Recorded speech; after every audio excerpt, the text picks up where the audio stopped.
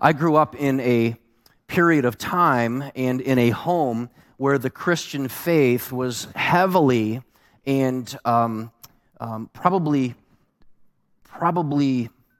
imbalanced in its focus on the holiness of Christian behavior. And before I say too much, there's nothing wrong with holiness. God is holy, right?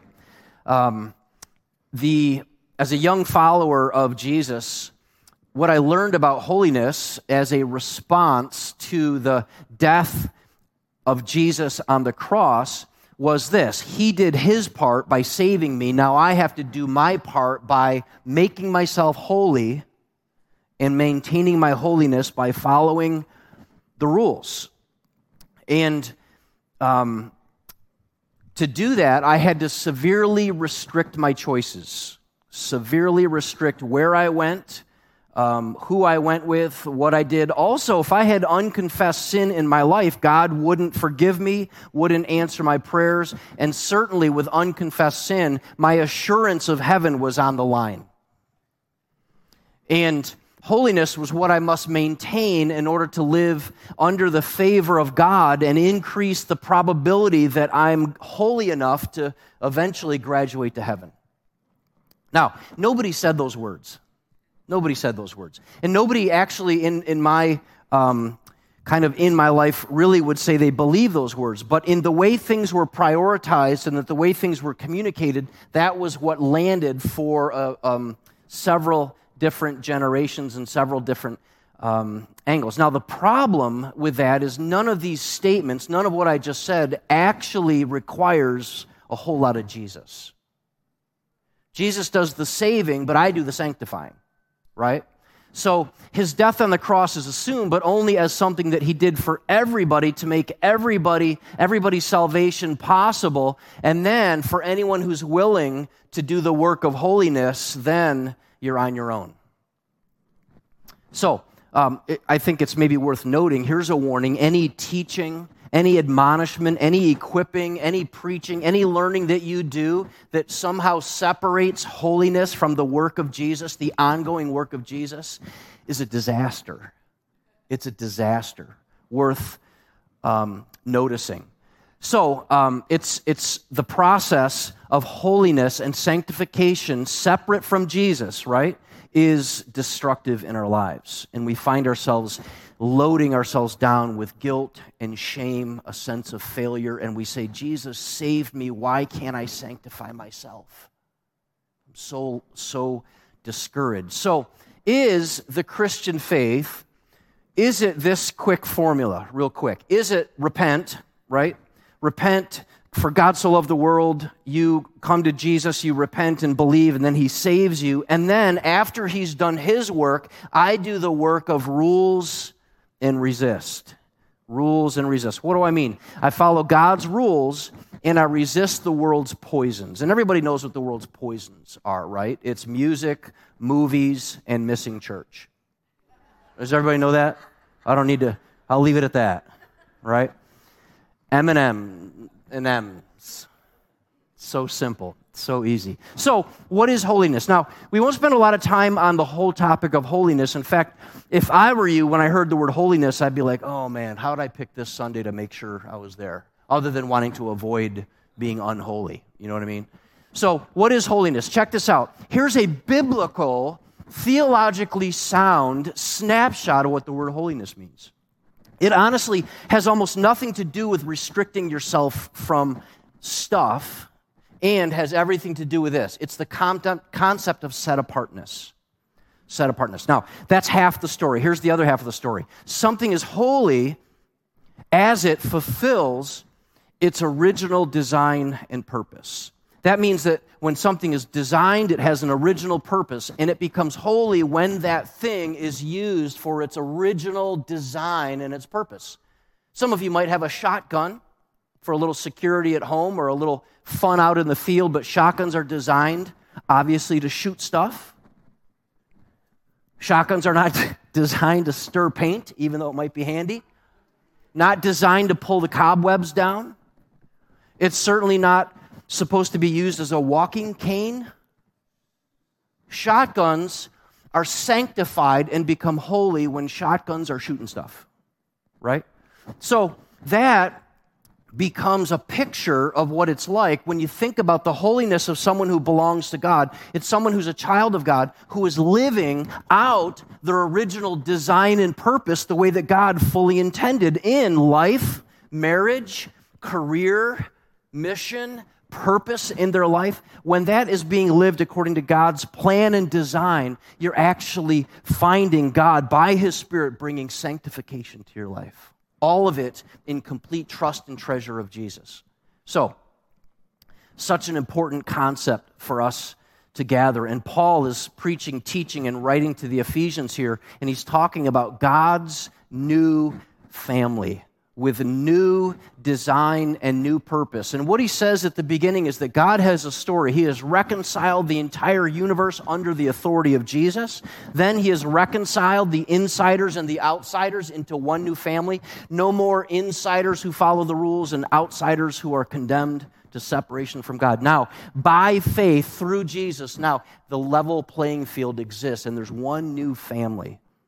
And then Jesus, by His Spirit, is indwelling this entirely new family. And because of that story, therefore now they all, as a family, individually and corporately, live out a brand new life of transformation. They throw off the old and they put on the new nature, and they begin to change, and they find their life transformed.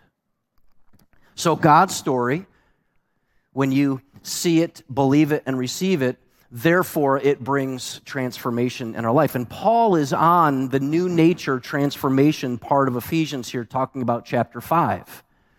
When we were new parents, we had a lot to learn.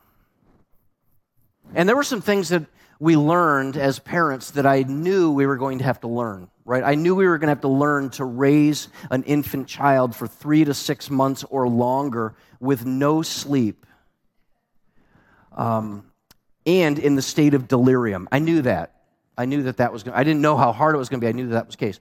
But one of the things that I didn't learn is that the child would eventually start to shuffle along furniture, and that when they start doing that, you have to child-proof your home. I didn't know. I did not know this.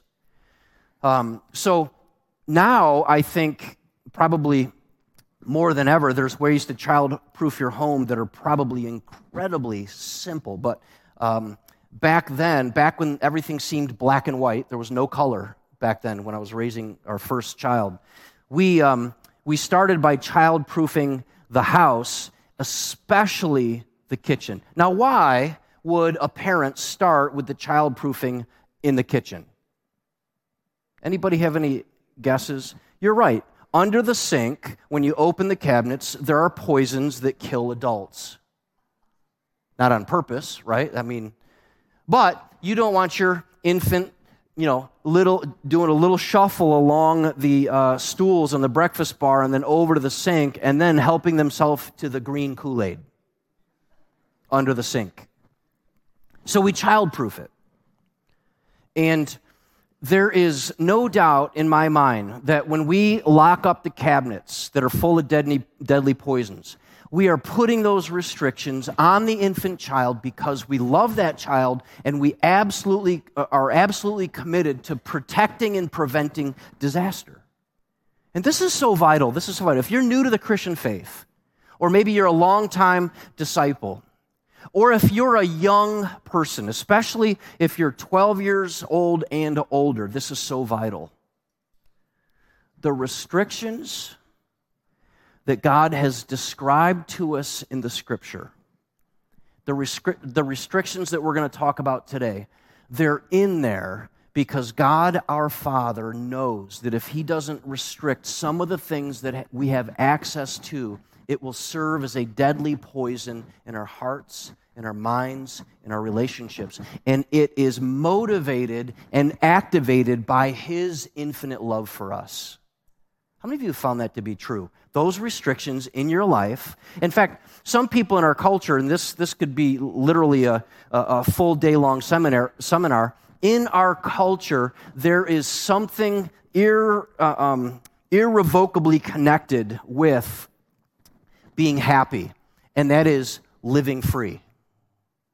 Living free means being happy, right? Free to do whatever, say whatever, be whoever. The absolute unrestricted flying or throwing off of any restrictions is the only way to be free.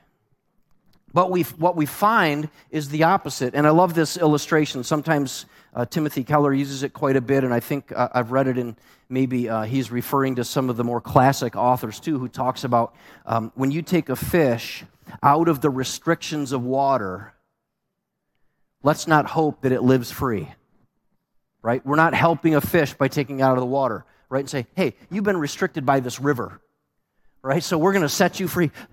Go fishy. In fact, the fish is sanctified and lives by its design and holiness with maximum life and vitality when it's in the limitations of the water. So God has designed us as new believers, as new people, a part of His new family with restrictions. And when we live those restrictions, we learn that we are receiving them as God's love. Now, the question is, who's putting those restrictions on us? Are these traditions? Are these controlling adults and church leaders, or are these God's restrictions? So we're going to kind of dial into what some of those restrictions are. But I want you to, I hope that I've inspired you to see these restrictions as we are but little shuffling infants in the family of God, and He has restricted us from some things that will poison our lives. They will poison our lives. And what He does is He says, you have, and you remember Adam and Eve, He does this all the way back at the beginning. He says to Adam and Eve, you have everything, not this. And what are they like? They're like, well, what about that? You have everything, not this. Could you tell me more about that? Literally like an infant child. I don't know if you're following me here, Adam and Eve, but you have everything and also me. What do they want? Whatever else that God's restriction has. So, God's boundaries and the behaviors that He expects of us and inspires us and empowers us by His Spirit to actually live, those are boundaries and behaviors that protect us and they promote healthy living. It's so practical. When you live a gospel-centered life and you live out your holiness, you live out your sanctification, your design, you're not sad all the time and miserable, kicking rocks because you're missing out on everything. How many of you would tell me that at one point that was true for you? You did everything, you had all the liberties, you took all the liberties, and found that after coming to saving faith in Jesus, life got more restricted but more joyful and peaceful. Anybody? Joyful and peaceful with the limitations. So, this is what the main idea is. God's new family counters the culture by adopting boundaries and behaviors that are given by God, not traditions and overzealous controlling church leaders and spiritual authorities. Those behaviors, those boundaries and behaviors that protect them, and also they promote His reputation. So in this passage that we're reading together in Ephesians chapter 5, we're going to see what and why and how. And specifically, we're going to see what, which is imitate God. We're going to see why to do that, because we are dearly loved children of His. And how we do it, it's quite simple. Paul focuses on the purity of life by avoiding evil deeds and associations, and by adopting God's new parameters and His new practices, avoiding vices and taking on new virtues. So, and we're going to learn about what God has designed for us in relationships, sexuality, marriage, family, attitude, work. It's limitless in the book of Ephesians. We're not doing all that today, but it's there. So, here's where we start. By start, I don't mean that was the introduction. I mean, this is the really specific part of the scripture text, okay? Since you're a dear child of God, you counter the culture by imitating Him in everything you do. So when you're trying to think, what does God want me to do? How does God want me to respond? Oh, I can't believe someone sprung that on me. What am I supposed to do now? Here's your first answer. How has God operated with me? How has God operated with me? Has He been patient? Has He been gracious? Has He been long-suffering? How has God operated with me? What does that mean? That means that we learn as a dear child of the Father to be in our culture doing stuff completely different than our culture does it, simply by starting with imitating God in everything we do. It's not easy to counter the culture. Most of us very naturally conform to the culture. We do what the culture does. We expect what the culture expects. We function the way the culture functions. It's very, very challenging to be conformed to Jesus instead of, very, very difficult to be conformed to Jesus instead of kind of live like a chameleon within the culture. Chameleons are so cool, though, aren't they? Aren't they cool? I mean, if you really study chameleons, I got to stay on track, Dan. Be the big boy, Dan, here today. Stay on track. I was just really... Chameleons change their skin color. They change their skin color, and the way that they do it. Listen, I know that there are some skeptics about whether or not there's really a God and a designer, and some people say, well, what about the suffering and all the children who heard and the innocent, if there was really a God? All of those are very, very natural and normal questions, but there are times when I think of things like what a chameleon does, the way in which it somehow instinctively knows and its skin is equipped to change even into the texture of the background that it's in to survive.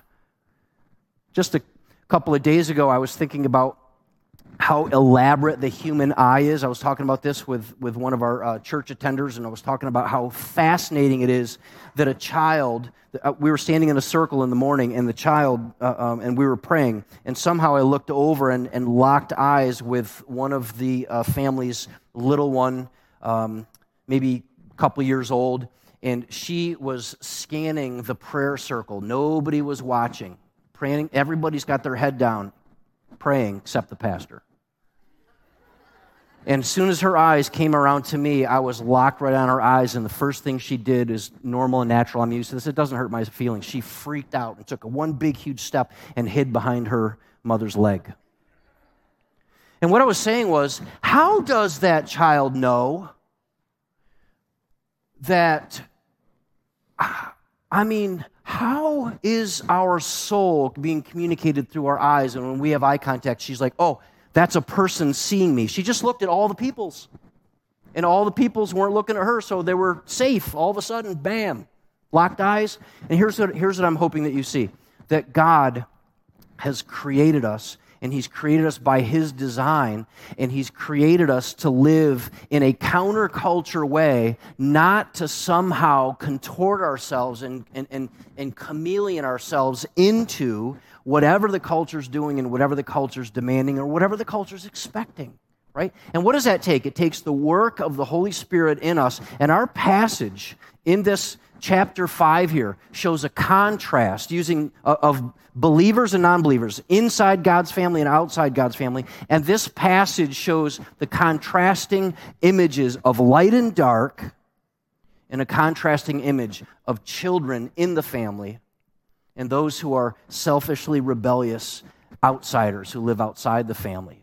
So our passage in Ephesians begins with this perfect description of biblical holiness or set-apartness. Imitate God, therefore, in everything you do, because you are His dear children. So we see what we're supposed to be doing. We're imitating God. And the reason we're doing it is because we are God's child. We belong to God, been created by God.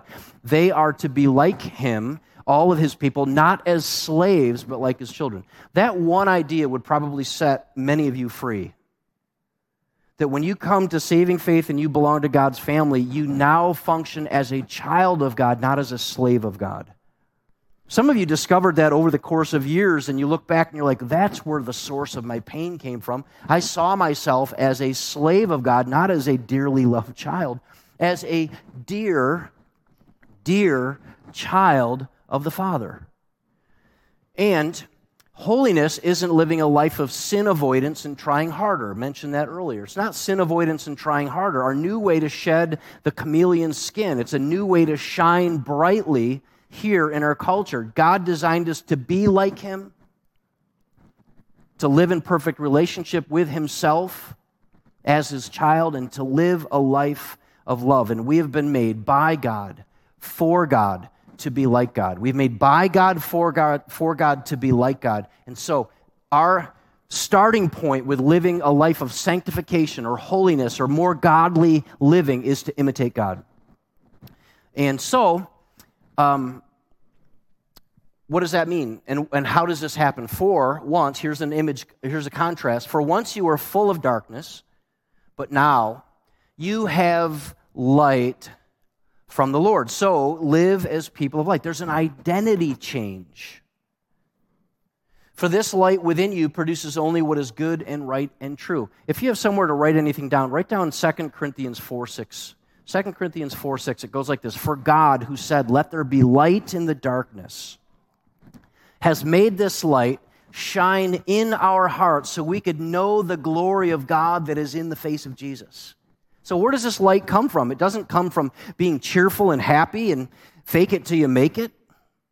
This light that he gives us to kind of imitate God and live our sanctification or our holiness or countercultural, the way that he's done this is there is a new indwelling spirit shining the light of Jesus that can be seen in his face, that has infinite, supreme value and worth, that brings a newness to our identity from the inside. We become people of light. People of light doesn't mean happy all the time, but people of light means hopeful all the time. Always inner peace. So the lamp of the gospel has been switched on, and now, in our old prison cell of sin, it's revealed the true squalor of the world and everything it has to offer. So, having been declared righteous in Jesus, we are now also being made righteous by Jesus, right? So we're declared righteous in Jesus, and then we're becoming and being made righteous by Jesus. So, Bible-believing Christians, chapter 5 is describing some of the boundaries and behaviors that protect us and promote God's reputation. Here's where we start with a list of 3, very, very quick list of 3. Number 1, sacrificing love. So he says, imitate God. Where do you start? Self-sacrificing love. Why would he start at self-sacrificing love? Well, it replaces self-indulgent lust, number 1. But more importantly, God is love, and anyone who belongs to God is loving, right? So what it means is there is a mark of people who belong to God have a mark, and the mark is loving. Live a life filled with love, following the example of Christ. He loved us, and he offered himself as a sacrifice for us, a pleasing aroma to God. So the fruit of faith. The fruit of saving faith is, when you're trying to figure out, and this is kind of unwise, but you're trying to figure out, I'm not sure, I mean, they belong to Jesus, don't belong to Jesus, kind of a fruitless activity, but if that ever, what are we looking for? What are we aiming for? Is the fruit of belonging to God, again, is it church attendance? Is it avoiding certain things? It is love. What happens is we light up with the glory that's in the face of Jesus, and we begin to imitate him, and it starts by you look like God when you look like someone who is self-sacrificial in your love. It's not that thrilling, is it?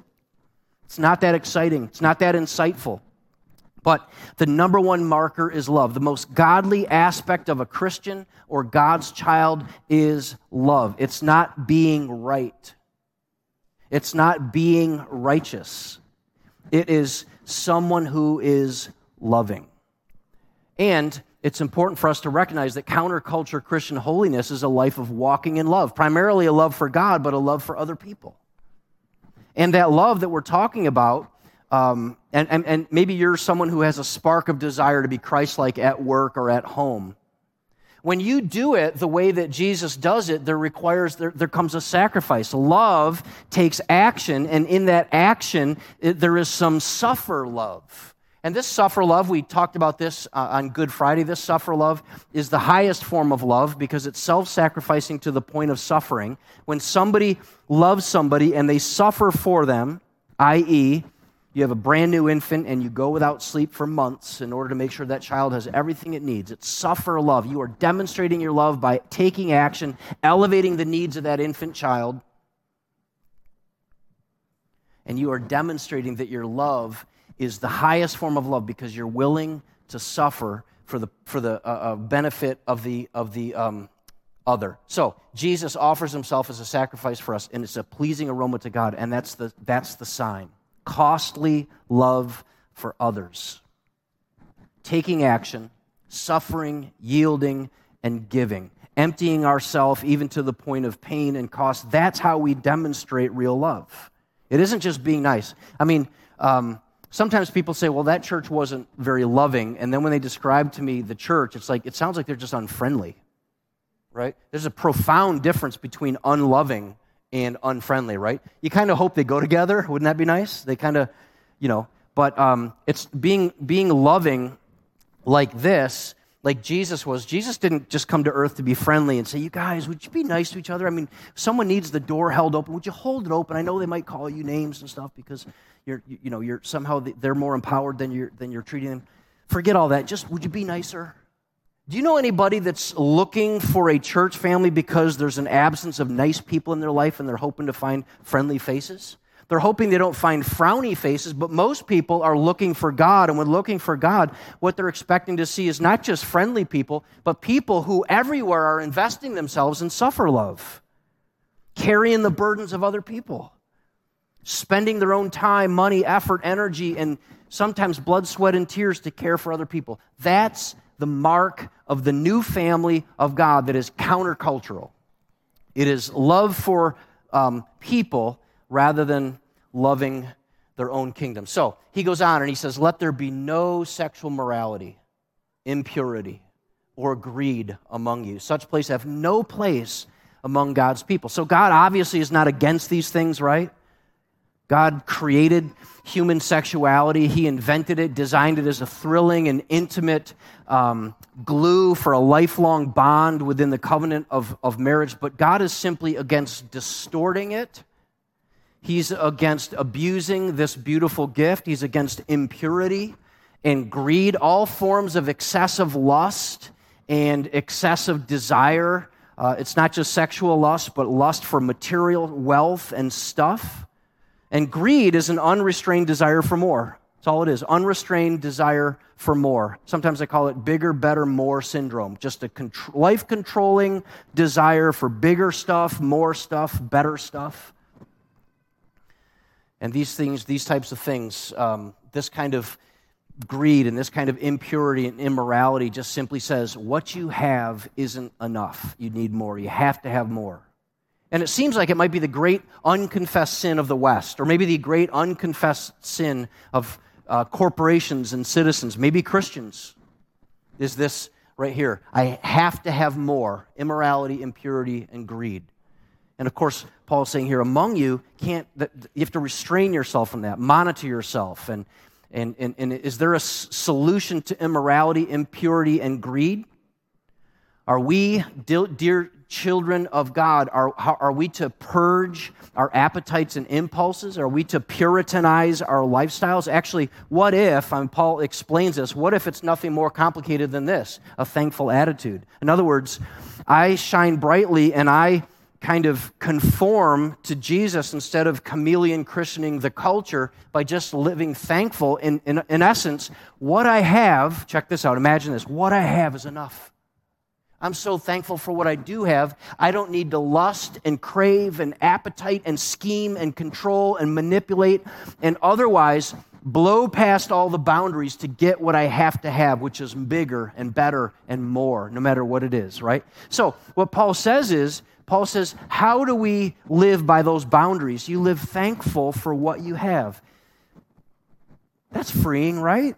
Isn't that freeing to, instead of constantly be focused on and tuned into what I don't have and what I need, I'm tuned in and focused on what I already have, what God's already given me? What a joy that would be. I think we could probably, counseling is so helpful in so many ways, but I wonder how far it would go to just focus less on what we're missing and more on what God has already given us. I wonder what that would do to our hearts and our minds. And God made us. He designed us for a life of contentment and generosity and thanksgiving. But our minds, hearts, words are commonly filled up with mindless complaining, mindless cynicism, and criticism. Somehow mocking everyone and everything. Now, I myself am prone to a little sarcasm. Yon says his words are about 90%. He is very unholy. Mine's probably less than that, 50%.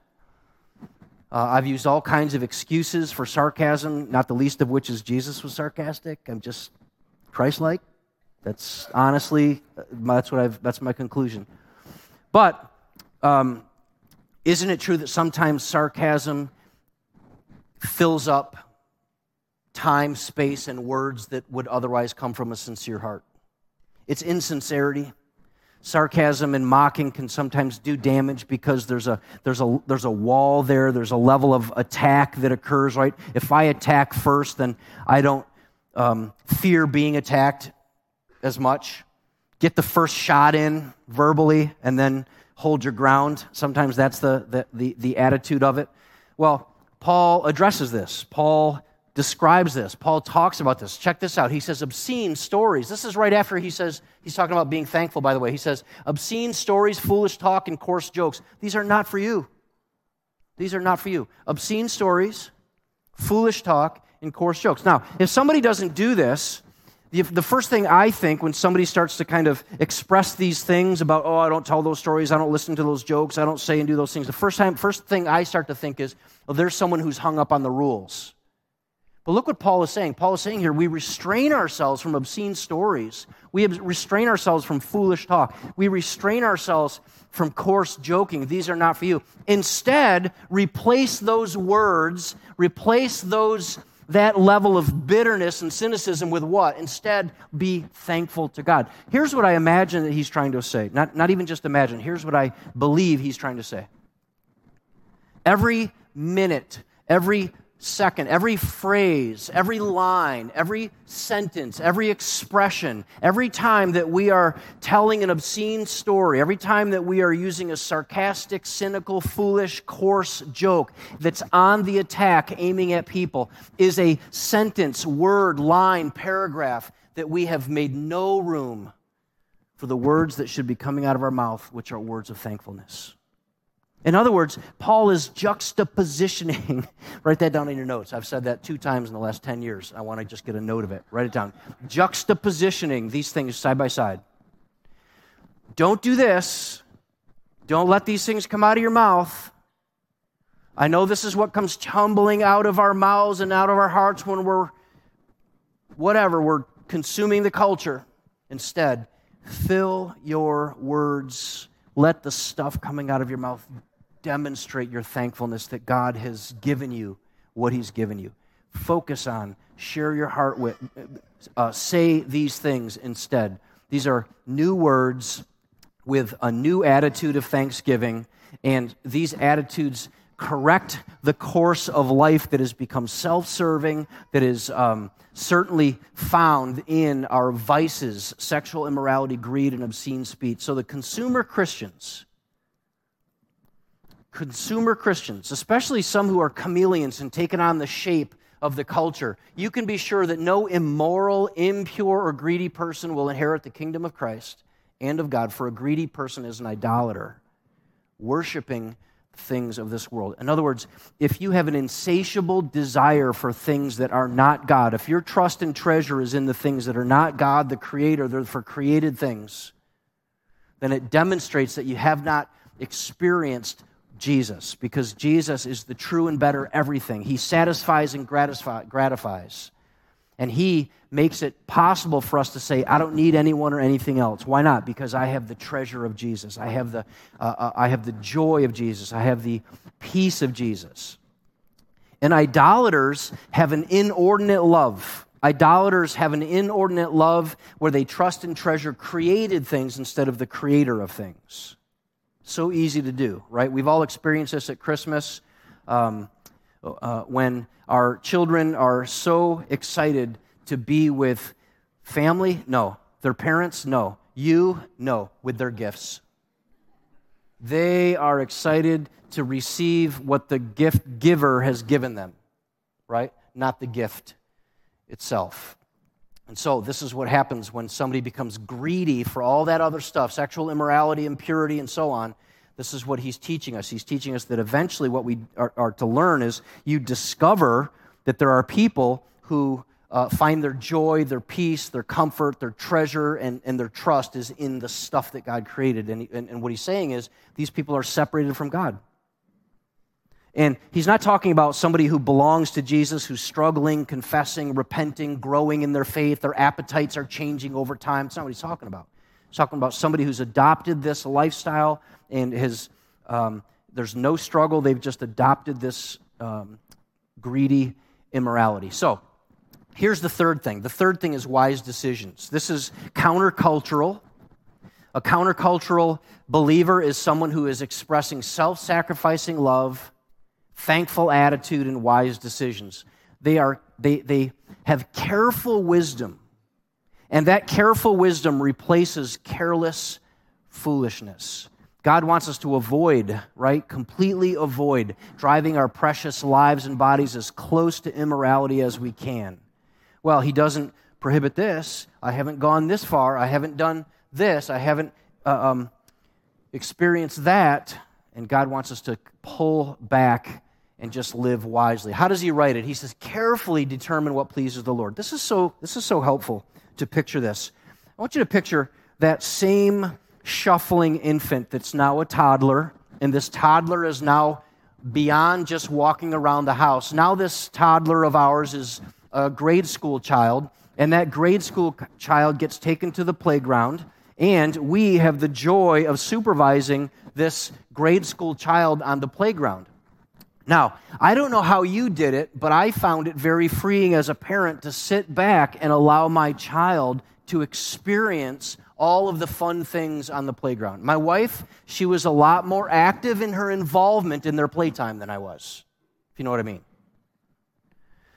A lot more careful, a lot more engaged. But I often would sit back and just say, you know what? If they drop off that and land on their head, they learn a valuable lesson. A valuable lesson.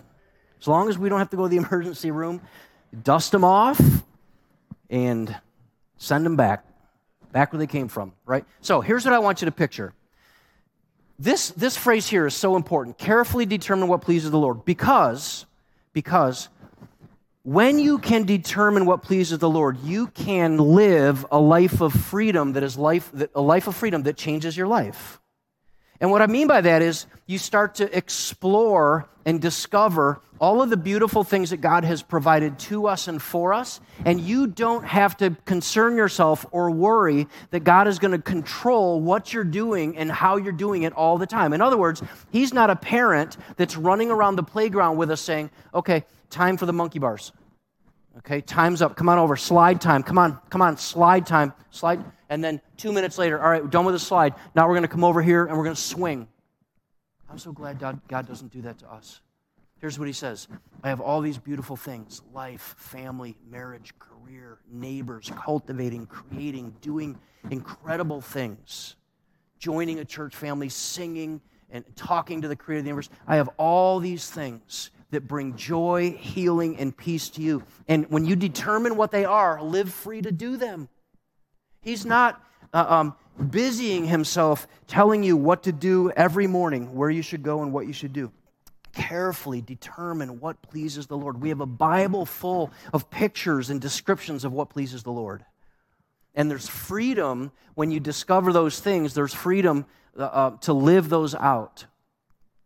And one vivid example of what it means, really, to discover these principles of freedom that God gives us. And these are principles for relationships and parenting and work and joy and healing and forgiveness, how to discover this life together. And one vivid example is the general wisdom that we get in the wisdom books. Very, very recently becoming some of my favorite parts of Scripture is Proverbs, Ecclesiastes, and Job.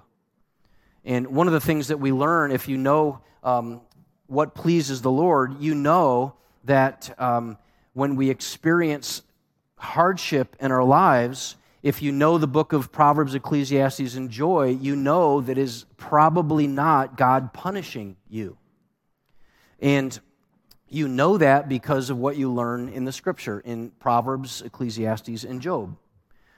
Maybe it's a Job experience, but most likely it's an Ecclesiastes or Proverbs experience. And that type of wisdom, the Bible's loaded with it. And here's actually a sample of it. Take no part in the worthless deeds of evil and darkness. Instead, expose them. And then, in another verse earlier, verse 7, don't participate in the things these people do. This is a big debate when I was growing up, big debate with my family, within my family. The big debate had to do with whether or not you avoided people who didn't belong to God, non-Christians, right? Anybody familiar with that approach, right? If you're a Christian, you're to be set apart, separate from, and not interact with. It's too risky to get all dusted up and dirtied up with the things that the world is doing, right? And the Scriptures provide clarity on that. Paul gives us clarity here, and here's what he says. Take no part and don't participate.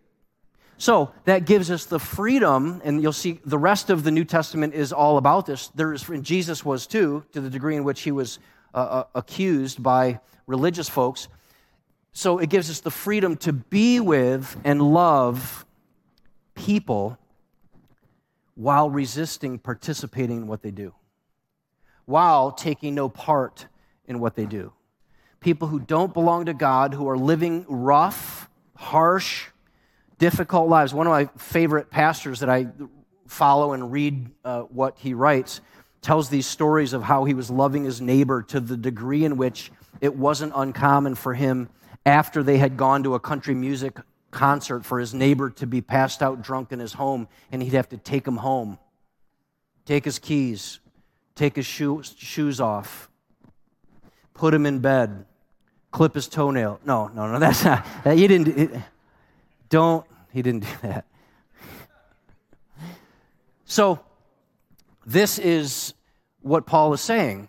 We are with people, we love people, but we don't have to participate in what people are doing, right? We don't have to take part in what they're doing, but we can be there and love them. And I still remember in high school. In high school at Liverpool, we had this period called leisure. Anyone from the 80s? Remember leisure? Here's the idea of leisure. Doesn't that sound great, though? Is there a high school kid who didn't sign up for leisure? What's wrong? What is wrong? Leisure was a study hall period that, with whatever kind of criteria, if you satisfy the criteria, you could spend your study hall in the cafeteria eating junk food and hanging out with friends. Sounds like fun. And I remember specifically one day sitting among a table full of my baseball friends and volleyball friends and classmate homeroom friends. We're sitting there, and one time this guy says to me, "Williams, what's with you?"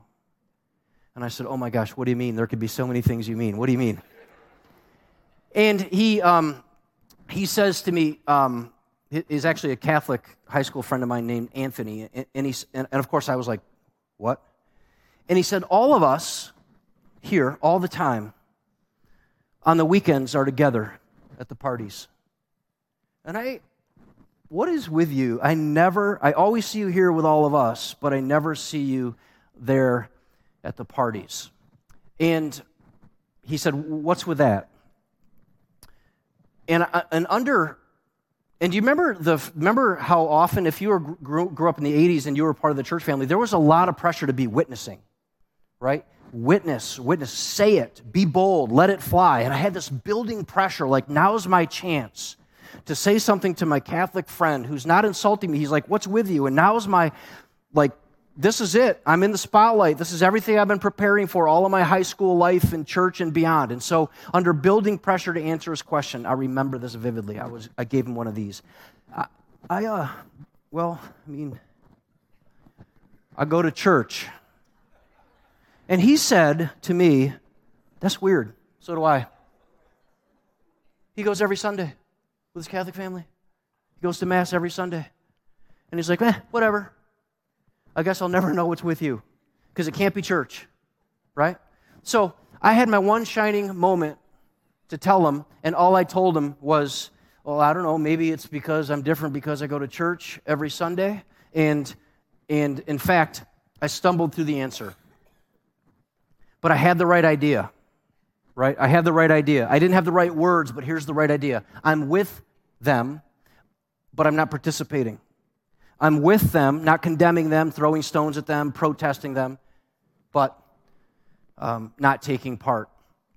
And so, here's 3 quick wise do's and don'ts we'll see at the end of the chapter. Do you have a few minutes before you have to be at Denny's? You do? Is a reservation? Okay. I said that to somebody on Easter. I was like, they were on the way out to the restaurant. I was like, taking her to Denny's, and he's like, no way too expensive. Isn't that pretty good? That was funny. I was like, yeah, prices are killer over there. Really killer. All right, here's 3 wise do's and don'ts for you. Be careful how you live. That's how he starts this passage here in chapter 5. We're all the way down to verse 15. So be careful how you live. Be careful, right? Determine carefully how the Lord wants you to live. And what does that actually mean? Well, be careful, be filled with understanding about this life.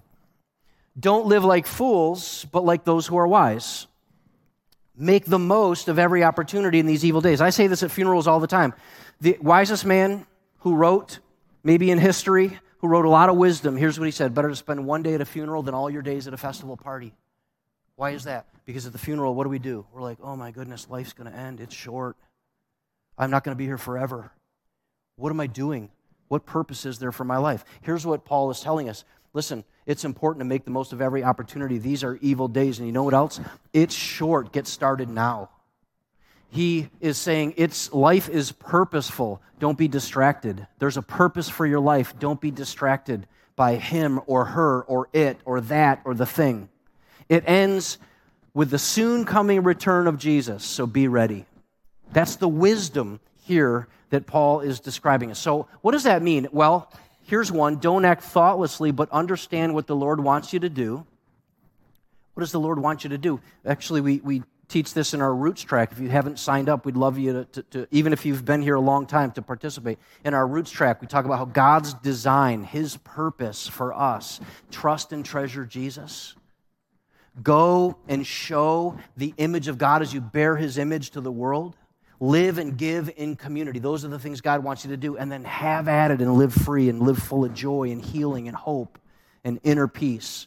Now, understand what the Lord wants you to do. He wants you to create culture, cultivate culture, use your gifting, your talent, and your trait to contribute to the culture, whether it's raising a family, discipling your kids, or otherwise discipling your family, or being with and loving on people that God's put around you.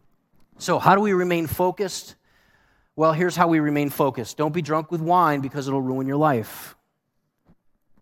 Now, we know that in Scripture, it's written that alcohol, wine here will in fact, in moderation, will gladden the heart.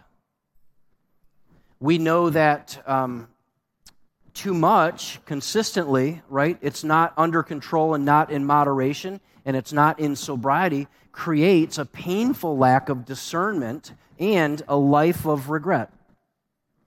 That's the reality of it.